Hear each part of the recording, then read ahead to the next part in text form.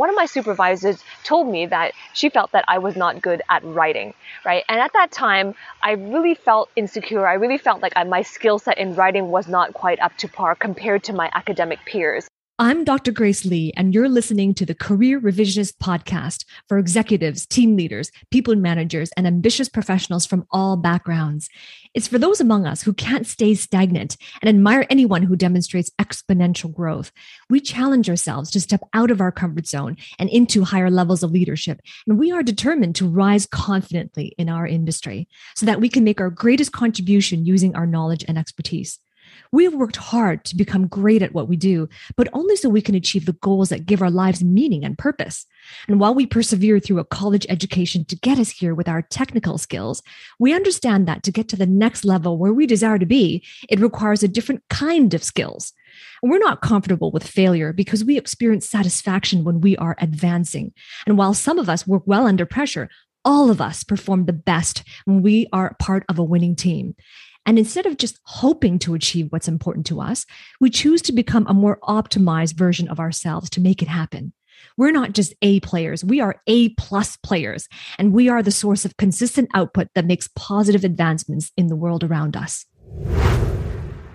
How to be more articulate in writing. As a YouTube content creator and a speaker training and communications coach, I have been creating many videos on YouTube on my channel all about speaking and articulation. However, once in a while I would receive comments and comments from people, and viewers like you, sharing their stories of how they struggle with speaking and articulation, however they are good in writing. And also there are people who comment the reverse in terms of being excellent in writing but not so good in communication, right? So I wanted to create this video because maybe you are listening to this, or maybe you have been listening to my YouTube channel and you're thinking to yourself, well, I think I'm okay speaking one-on-one, but I would like to be more articulate in writing. So in this video, I wanted to share with you 5 smart tips on how you can improve your articulation when it comes to the written word. Shortly after I finished my PhD, I was working with a supervisor still in the academic world, right?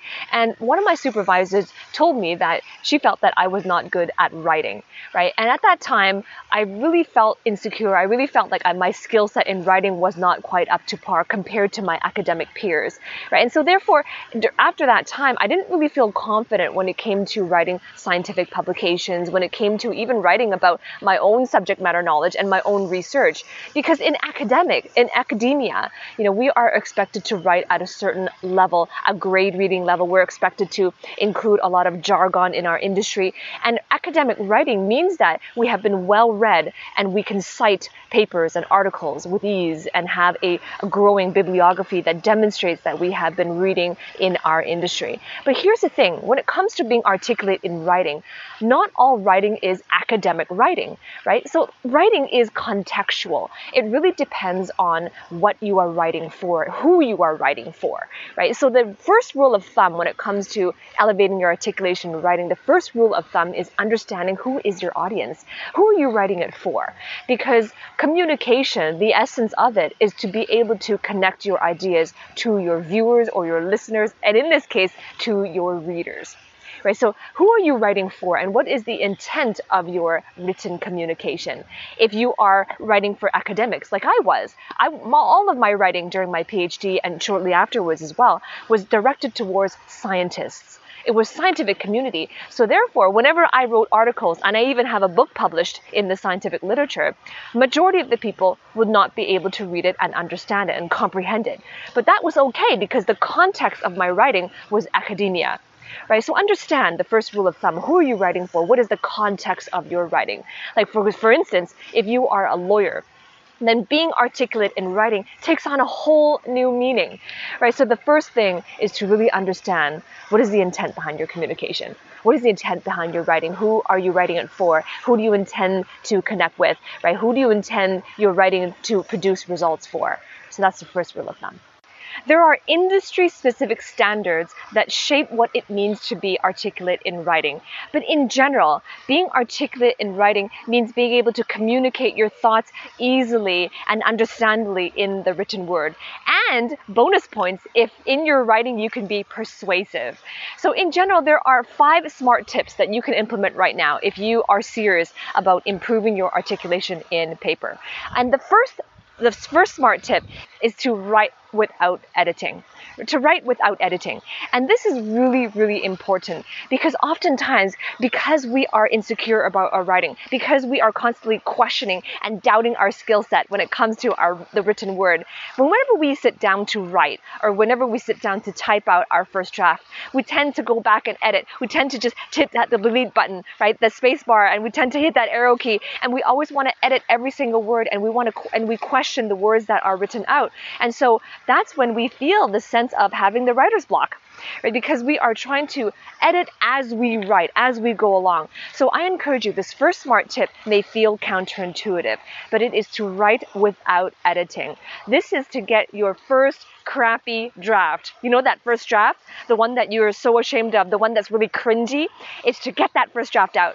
And yeah, even though it is crappy, it is disappointing to get that first disappointing draft out. Because this is a key momentum for you. When you do that and you write without editing that first draft and you resist that editing, this is how you are going to start solidifying the process and the momentum of getting your thoughts out. Because writing will always have a reciprocal effect. When you are writing, it helps you to have clarity of thought. But if you are constantly going to be editing as you write, then it's not going to allow you the freedom to write out how you're thinking and to give you awareness of whether or not your thoughts are clear. So the first smart tip is to write without editing. Resist that editing urge. I know I've been there, especially in my PhD when my supervisor told me that I had this weakness in academic writing. I really wanted to edit every single word I wrote on paper. But the way that I took things to the next level was to resist it and just to write my thoughts as they were, so that I can see where the gaps were. So I could see, for example, if I was being too redundant here or whether or not I was being unclear here. So I can understand where in my thoughts I am unclear, because you cannot produce dynamic writing until you have first clarity in thought. So that's the first smart tip. And I want to hear from you. I'd love to hear from you. Comment below. What are your struggles when it comes to writing, right? Or comment below. I'd love to hear from you. Are you stronger in writing compared to speaking, or is it the opposite? Are you stronger in speaking compared to writing? I would love to hear from you. Comment below. Tip number two is edit out what you don't need, right? Now you have your crappy first draft, right? Now you have your cringy first draft. Now it's time to go through, read it once through, and go through with a open mind, with a beginner's mind, right? A beginner's mind. Go through your beginner's mind, and you might cringe at it. You might feel like, oh, this is how I thought. It might feel like it's a very mumble jumble right now, and that's okay, because this is your time to refine it. This is your time to identify where in your thoughts you have not been clear, because you have been transparent in knowing exactly where you're at in terms of that first draft. So now you're editing out what you need. And here are some things that you can look for. Here are some quick tips on what you can look for as you're editing. Where have you been redundant? Have you been repeating the same point over and over again, but just in a different angle or said in a slightly different way? Where in your point have you been rambling? Right? Are you taking the longer route to talk about something when you could say it in shorter words or fewer words, or getting to the point sooner? Right? Where in your writing are you speaking fluff, right? Are you introducing fluffy things that don't really add value to the ideas that you want to put forth, right? Because the thing is, you don't want to bury the headline, right? There is a phrase in journalism where they say bury the headline, which means that, you know how all journal articles, they have this huge headline, and the headline is what attracts readers. In your writing, there could be some sort of central idea or some sort of attractive opinion that you want to bring forth. That is your headline. You don't want to bury it in a bunch of fluff, right? So when you're editing, where have you been introducing fluff that doesn't add value, that buries the headline? Where have you been redundant? Where are some things that you can cut out that aren't necessary in the journey? Maybe they're not redundant and they're not fluff, but maybe it's not absolutely necessary. because you want your readers to stay focused. You want your expertise to come forward. So those are some tips, some really quick tips on what you can look for when you are editing. And sometimes editing can really hurt because you've spent so much time writing this first draft, and sometimes when you're having to delete sentences or even paragraphs at a time because you recognize they don't quite add value or they don't quite fit, sometimes it can be a very painful process. So I would suggest that if it is painful because you feel like, well, I really want to include that in there, it's such a waste if I don't, then don't delete it. Instead, copy and paste it into a separate document, because maybe as you are writing, there could be a step or a framework that you could introduce that might add value there. So just instead of deleting it, you are removing it and putting it onto the sideline, right? Or it's sort of like on the shoulder if it's a highway, and you're just putting it on the side burner and looking, and therefore it's on the back of your mind. And if there is a place for it or space for it, then you can include it. So that is tip number 2. It is editing what is not necessary. Editing out what is not necessary. Tip number 3, be specific.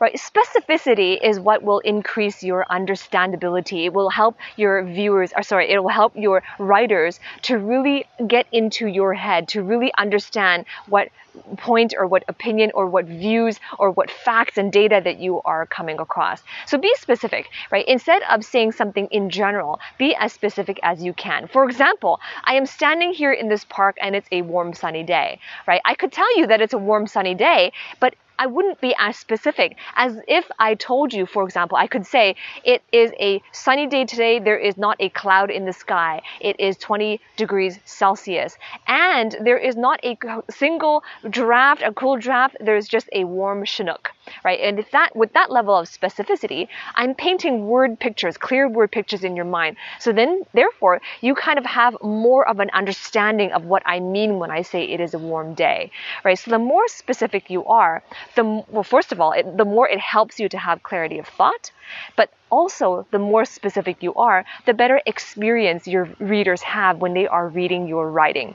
Because remember, the essence of communication is to communicate easily and understandably. So specificity will always lend itself to greater understanding of what you are writing. So tip number 3 is to be specific in your writing. Tip number 4 is to use conversational words. And by the way, if you are listening to this and what I am saying is resonating with you, and you're serious about improving your articulation both in speaking and in writing, and you want to know how the two of them can be leveraged and partnered to create a package of you to become the biggest and best version of yourself, if you are serious about becoming more articulate in all arenas of conversation, then I invite you to click on the link below. Right below this video in the description, there is a link to apply for coaching and mentorship from me. And this is where I will take you through my executive coaching process, and I will show you the frameworks and the strategies on how you can apply what you learned in this video, all my other videos, and even some things that I really didn't have time to get into on a simple 10-15 minute YouTube video. So if that is you and you're serious about taking your communications at all levels to the highest level so that you can move your career forward, so that you can get that promotion, then I invite you to click the link below,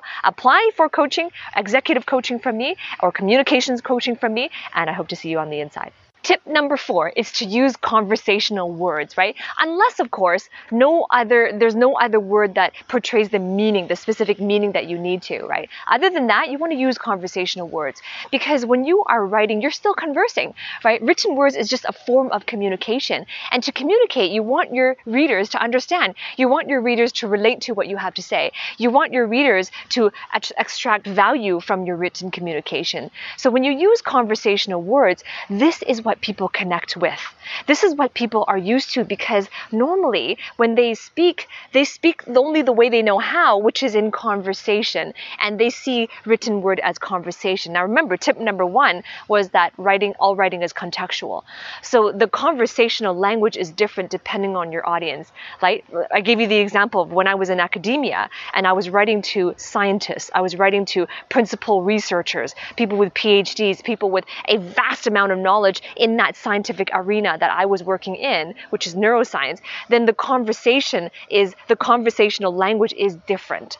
So this is where it's really important for you to understand and to really connect with the intention of who you want to write to, right? So the conversation, the language they're using will be different. So when I say conversational language, it's really contextual. It depends on who you are writing to, right? So use that conversational language. When you do that, essentially what's going to happen is that your written words are going to be entering the conversation that's already happening in their minds, and they were going to relate to you. You will catch their attention. So use conversational language. And as you are writing, right, I would encourage you generally not to use really huge blocks of text, right? I've read some articles and papers where the whole one paragraph is the entire page.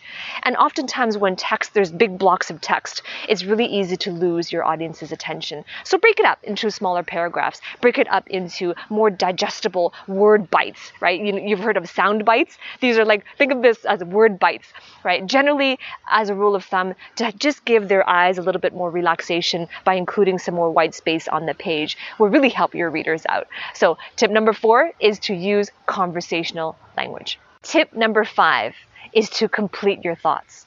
Right? Oftentimes we're so busy with all the different tasks we have to do in our day-to-day lives, in our career paths, in our businesses, that we don't take the time to really think through our thoughts and complete them. Right? So oftentimes, I read articles out there, I read some publications out there, and the thoughts are incomplete. Right? So I'm reading the articles and I'm reading their chapters, or I'm reading a specific topic, and I think there are a lot of questions that come to my mind that are unanswered in that written piece. And it's because most people, when they are writing down their thoughts, they don't go one step further, or they don't ask themselves, what are some questions that could be raised as a result of what I'm writing? And when you ask that question, it can help you to really write a complete thought rather than a partially complete thought, right? So take some time to think through your thoughts before you write and before you edit, especially before you edit. Because what you want to be doing is you want to be developing your own frameworks. You want to be developing your own authentic ideas, your own opinions about things, because that's what people really are reading. They don't want to read what everybody else is saying. They are there because they want to know what you have to say based on your knowledge, your expertise, your unique background. So the way to be able to be unique and stand out is to have a complete thought. Develop some frameworks for the way you think and portray those frameworks through your communications. But the best way to do that is to spend some more time in completing your thoughts so that you're leaving as much questions answered as possible.